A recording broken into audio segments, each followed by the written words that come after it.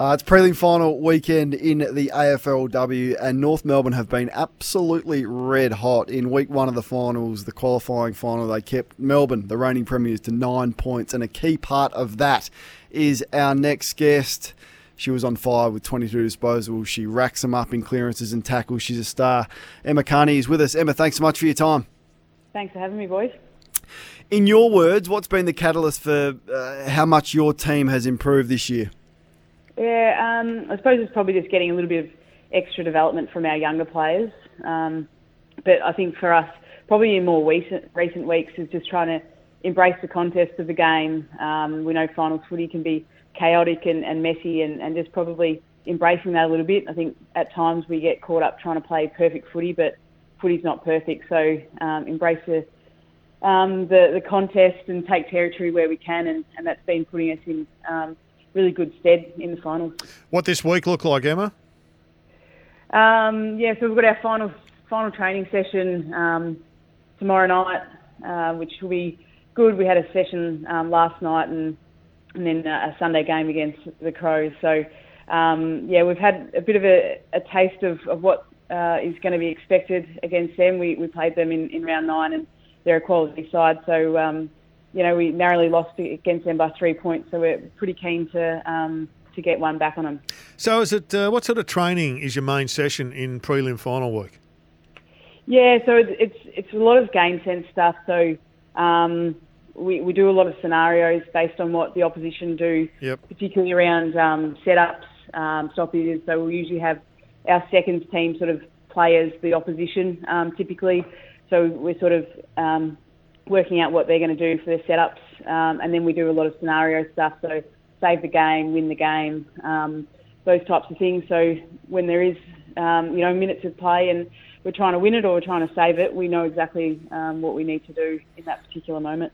We've had a lot of the AFLW players on the last fortnight. We spoke to Anne Hatchard from the Crows earlier on in the week, and she said about that round 9 game that North should have knocked off Adelaide, and it was a good test for them. I'm interested whether you can replicate 104 tackles again. Like extraordinary numbers. Has that been a focus to see whether you can possibly produce that sort of number against Adelaide? I suppose we don't necessarily just focus on tackles, but pressure as a whole. We try to pressure with method rather than just numbers to the footy. Certainly we need to be trying to replicate similar numbers to pressure them. We know that they're an incredibly contested side. They've got really good big bodies, but more importantly, we need to try to put their defenders under pressure. They're a good intercept side, but if they're running back towards goal, we feel like we can really expose some of their weaknesses there. Yeah, I heard Maddie Newman speak on another radio station today. She said sort of the plan for Adelaide is to get the ball on the outside to try and switch the play and open North up that way. They are, you mentioned, a good contested side, but they're good on the outside as well. And I just wonder in finals whether they may come unstuck in that space. Is that something you've discussed? Oh, we certainly have discussed it because we do know that Adelaide like to switch the ball. But if we don't get our pressure right, then they are able to get it on the outside. So we've got to make sure that that's up to scratch. I would say that we're just equally as good on the outside when we can get it on there.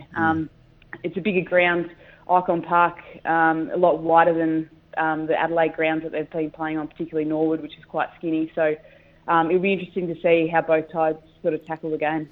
Just looking at one of my websites, the weather websites, Wind Guru's a ripper, 100% rain tomorrow. So your run's going to be, you better bring the long stops. Saturday, 100% rain. Sunday, when you play, absolutely perfect. So it looks pretty good. Excellent. Whether it's raining, though, it doesn't matter? It simplifies the game, I reckon. It's all around territory and contest.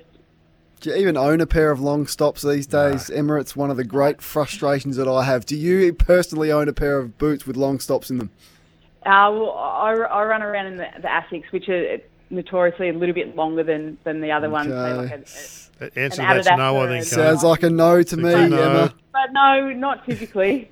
That's the answer. Have you ever put a pair on to actually know what they felt like? No, the thing is, we just get the standard moulded footy boots now. There's hardly any of those long stops. There's certainly no metal stops these days. No, the metal ones aren't allowed. You got to source. You got to source the other ones. We're speaking to Emma Kearney from the Kangaroos now. Tell me about your days at St Mary's Primary School in Hamilton, where every recess and lunch you're out there, full girls' winter uniform with the boys playing footy. Was it always something that you've been passionate about, and did you ever think it would get to the day where, you know, AFLW will soon become full-time and fully professional? Yeah, I spent most of my lunchtime with the boys playing cricket in summer and then playing footy in winter, and I was about the only girl, and wearing my school uniform. The school dress, I used to hate it because it was so restrictive, so I used to love when we had PE that day so I could wear my sports uniform the whole day, but not in my wildest dreams did I ever think that the opportunity for women could, you know, potentially play AFL in the AFLW competition. I always wanted to play, but then when I probably got to around 12, I realised, well, I'm a girl, I can't actually play in the comp. So, yeah, it's so pleasing that, you know, young people growing up can play the game no matter what gender they are. Tell me about sorry, G. Just tell me about the role your mum played in that as well. Is it true that she started coaching one of your teams, maybe your first team?